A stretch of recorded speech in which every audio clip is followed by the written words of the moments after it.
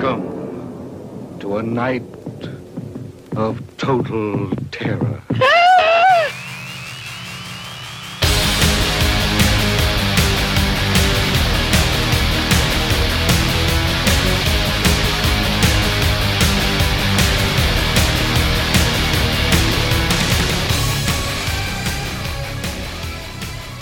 Hello and welcome to the Undead Wookie podcast, episode 1. This will be a fortnightly podcast where we'll be giving you in-depth reviews, trivia and news. Here at the Undead Wookie cast, our focus will be on sci-fi and horror. We will cover various platforms such as film, books, audiobooks and graphic novels. However, there will be times when we feature other genres as my nerdiness knows no bounds. For this episode, I will be podcasting solo, but as time progresses, the team will expand as I already have some great co-hosts lined up, as well as some guests. So let's kick things off with our feature review of one of my all-time favourite films. The film that's responsible for my lifelong obsession with zombies is George A. Romero's original Night of the Living Dead. Welcome to a night of total terror.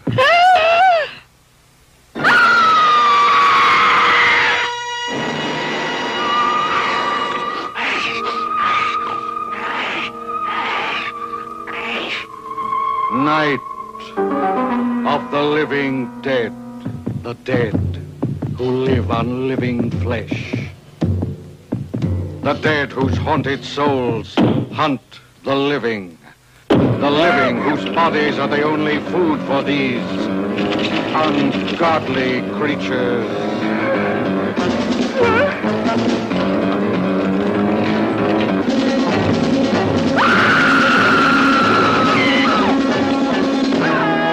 Night of the Living Dead. A bizarre adventure in fear. An experience in shock more shattering than your strangest nightmare. Night of the Living Dead. A night with the dead who cannot die. A night of total terror.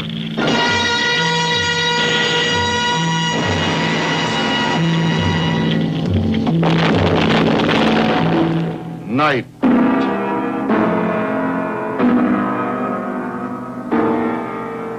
Of the Living Dead. Okay, I'm going to jump right in and say this is a must-own, not just for horror fans, but for film fans. This is a masterpiece. Made in 1968, directed by George A. Romero and produced by Carl Hardman and Russell Strainer. Russell Strainer also stars in this film. He plays Johnny and utters the immortal lines, "They're coming to get you, Barbara." One of the things that I love about this film is that it is the perfect example of how an independent film can capture the imagination of an audience and almost single-handedly reinvent a genre.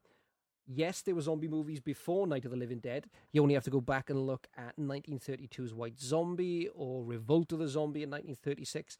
However, the modern zombie movie came into being with Night of the Living Dead, with its siege-style structure, levels of violence and social commentary that would really become the calling card for Romero.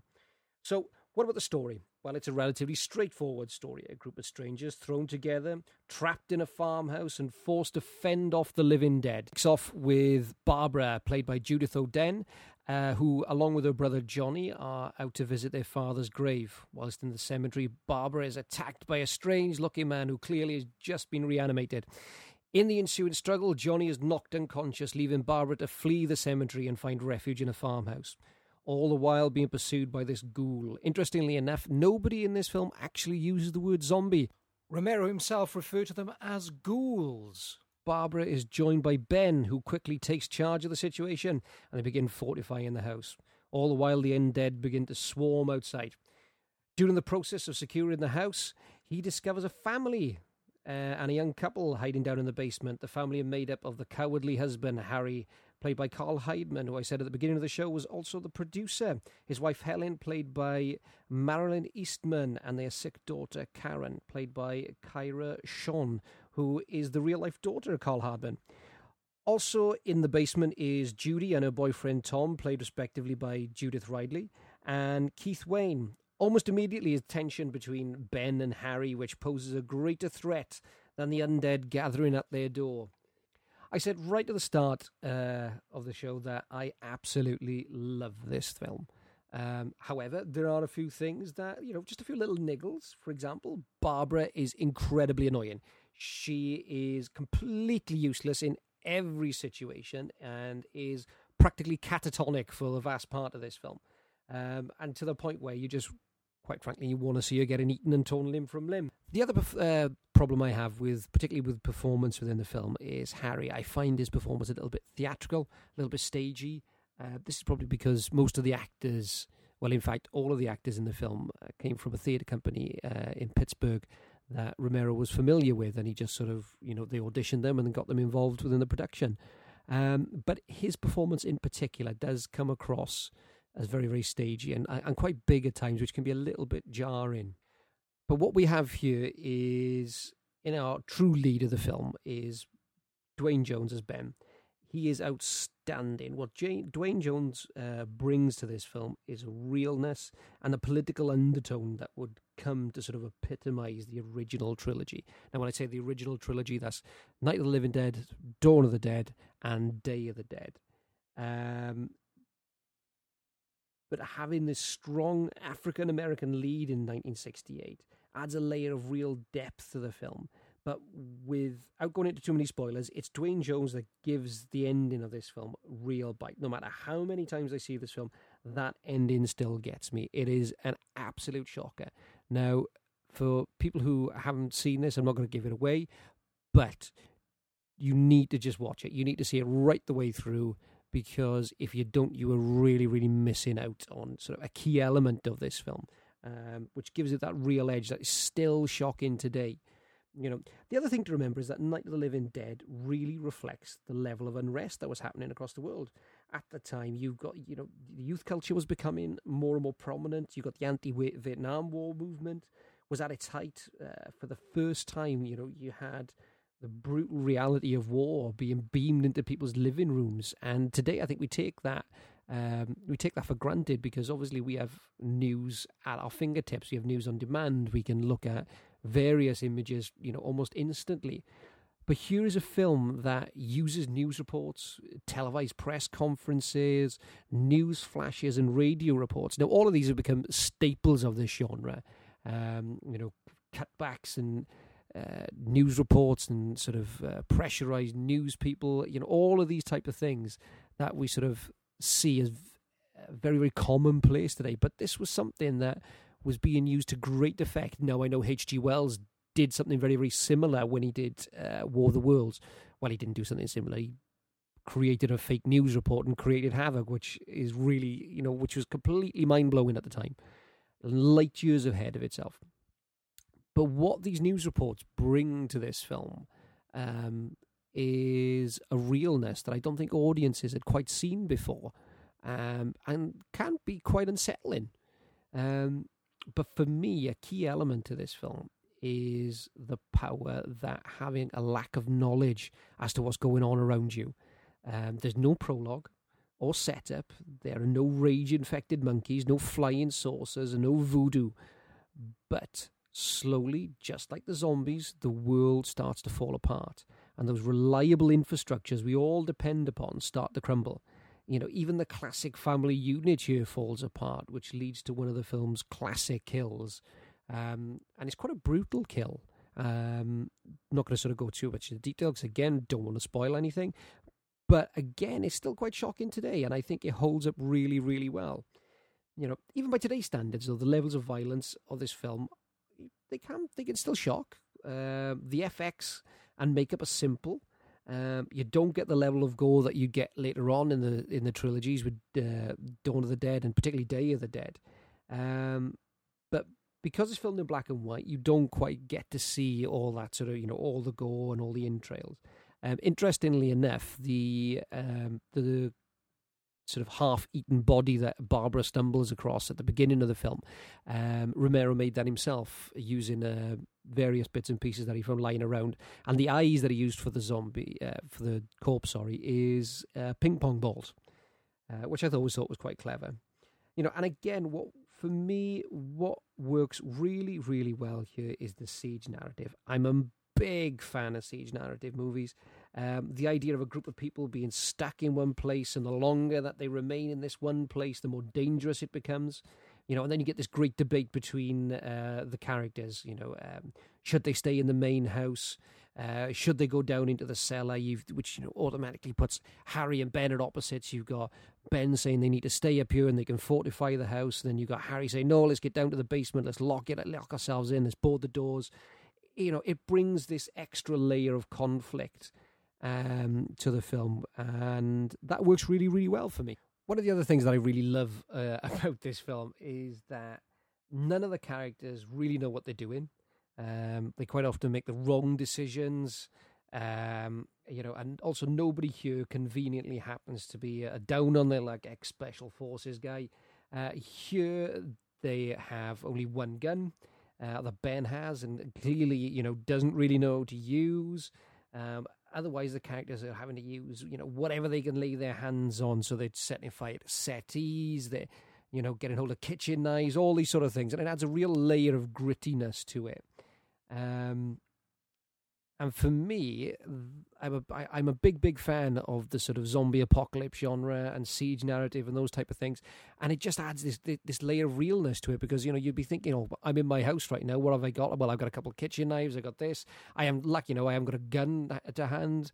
And at no, there's only a couple of times where Ben realizes, well, if I shoot him in the head, that's going to do the job.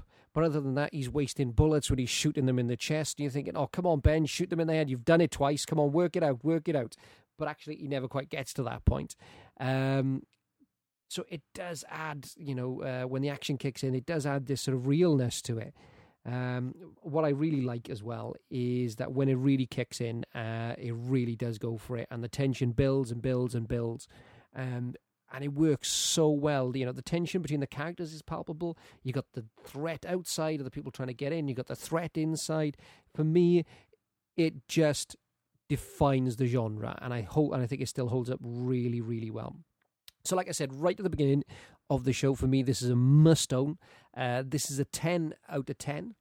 I think, this film completely sets the standard. Don't get me wrong, there are other fantastic zombie films, which we're going to be talking about in sort of future episodes and those type of things. But for me, Night of the Living Dead really, really, really sets the standard, sets the tone. And I'm probably not going to shut up about it during the course of the next couple of episodes and things. So yeah, for me, it's a 10 out of 10. It's a must own. It is a great film. Interesting piece of trivia for you. A copy of this film is actually in the Louvre in Paris. Also, when it came to the distribution rights of this film, it was sold to a company called the Walter Reed Organization. And when it came to looking at the finer print of their contract, the producers had completely forgotten to add a copyright notice when changing the title, something that the law at the time required for a work to maintain the sole rights of its creators, which effectively put this film in the public domain. So that's why there are multiple versions of Night of the Living Dead. Not all of them great. However, the one remake that I think is well worth a look at is the great special effects gore guru, I suppose. Tom Savini directed his version of Night of the Living Dead. And I can never remember the actor's name, but it's the guy from Candyman, plays the part of Ben in it. And they address quite a couple of the issues that Night of the Living Dead has, particularly Barbara. There's a really interesting tweak on her character. But if you get the opportunity, check out, I think it's 1990. It's Tom Savini's directed Night of the Living Dead. But also he worked with George A. Romero on this, and Romero worked on the script alongside Savini. And what you get is a really, really good, solid remake of the film. And that concludes part 1 of tonight's show. Now, in part 2, we will be looking at Clive Barker's book, The Hellbound Heart. First published in 1986 as part of an anthology series, it was later adapted into the movie Hellraiser in 1987, directed by Clive Barker himself. So, what is The Hellbound Heart about? Quite simply, it's about one man's pursuit of pleasure. However debauched that it may be, leading a very hedonistic life, the character Frank Cotton tracks a puzzle box that holds the key to opening a gateway to another realm. Now, within this realm lurk the ritually mutilated people known as the Cenobites. Now, each of these characters have varying sort of scarification and S&M kind of mannerisms to them, and they can only be called to Earth via this schism that the puzzle box opens up. Now, the puzzle box is known as the Lament Configuration. Now, I may have butchered that name because I quite often misread it whilst I was reading the book. But obviously, the one key characteristic that draws lots of people to the Hellbound Heart and to the Hellraiser franchise is the characters of the Cenobites. And it really is a strength of the book that actually you're only given a very small amount of detail about them. But what Barker does is he creates this other world, this extra-dimensional realm where these creatures lurk, this idea of that they're there. There's a very, very thin veil between our world and theirs. And they're all controlled via a character known as the Engineer. Himself, you don't really know a lot about whether it's a he, whether it's a she. But what we do know is this is where the character Pinhead came from. Now, the name Pinhead came about on set of the Hellraiser movie and isn't actually mentioned in the book at all. It's not, the character Pinhead himself isn't really described until the later sequels of the book. Now, so let's get back to the storyline of the book. So what we've got here, we've got Frank, who's leading this very sort of debauched life, and he's looking for ever-increasing thrill. So he's discovered the Lament Configuration puzzle box, and what he wants to do now is open this gateway to another world. Now, what happens is that once Frank has opened the box and enters into the agreement with the Cenobites, he soon realizes that he has bitten off far more than he can chew. And his idea of pleasure and what the Cenobites think is pleasure are two very, very, very different things. And this obviously leads to some of the book's really, really sort of grisly descriptions of sort of sadomasochistic acts. Now, once the Cenobites have got hold of Frank and they've tortured him and they've done all sorts of grisly things to him and nearly driven him completely mad, we move on and we're introduced to Frank's brother, Rory, and his wife, Julia, who move into their late grandmother's house. Unbeknownst to Rory and his wife, this is the house where Frank had entered into his agreement with the Cenobites and was dragged off to the other realm. But somehow Frank has managed to escape that realm. And his remains, so essentially he's escaped that realm and he's been almost flayed alive. So he's pretty much just a corpse. And he is now hiding in the spare room of Frank and Julia's house. Now, one of the things that we come to learn as you go through the book is that Frank and Julia have a bit of a past, and Frank slowly but surely begins to make his presence known. Add to this little sort of mix, you've got Kirsty, a friend of Rory, who begins to suspect that all is not well. At roughly 128 pages, The Hellbound Heart is a quick read. And despite being a novella, it is crammed with detail, and I mean fairly graphic detail at times. This is a story that draws you in. And despite the unlikability of its characters, you still want to know what happens. Why are the characters unlikable? Well, in my humble opinion, they have very, very few redeemable features. Quite bluntly, Frank is a pervert. Rory is so browbeaten and pathetic, it's hard to root for him. Julia is such a bitch, you just can't wait for her to get what's coming to her. And Kirsty is all a bit wet. But it's Barker's ability to keep the pace up. He gives us glimpses of the world that these other creatures live in, without giving away their mystery. He creates this very sordid world and allows us, the reader, just to peek in at times. This is a very, very gory read. Barker pulls no punches, and he never shies away from the grotesque. Whether it's bodily fluids, hooks ripping people apart, sadomasochism, he conjures up some horrific images of scarification. It's all there on the page. I did enjoy this book at times. I did find some of its elements a little hard going. But there are also things that I really, really liked about this. And of course, for me, it was getting to know a little bit more of the background about the Cenobites and those creatures that would go on to become those great horror icons of films such as Hellraiser and Hellraiser 2. Barker gives us just enough detail to keep our attention. It wasn't until much later on that they became fully formed characters, as I've already mentioned, and Pinhead himself was not fleshed out until the sequels. Now, for me, this book is a 7.5 out of 10. It's a good read. It's a must-read for all fans of the Hellraiser franchise. And I would recommend this as a quick read. I wouldn't possibly say it's something that you take on your holidays with you, but it's a good read. And I really enjoyed it anyway. So if you're still with us after me bumbling through the second part of this podcast, I'd like to say thank you very much. Now, on episode 2, we will be discussing Batman, The Killing Joke. We'll be looking at the recently released animated film, and we'll also be looking at the 1988 graphic novel. I'm very excited because I'll be joined by a very special guest who is a walking bat encyclopedia. That's Mr. Jonathan Hunt, who will be joining me. And we will be, once again, giving in-depth reviews, our thoughts, our feelings, what we thought about it. And I'm really, really excited about this episode. Now, the only thing left for me to do now is to let you guys know that you can find me on Facebook. You can also find me on Twitter under @HughSaidThat. Once again, I'd like to thank you for your time. I hope you've enjoyed the show. And there's only one thing left for me to say, in the immortal words of Count Duckula. Good night out there, whatever you are. Ha ha ha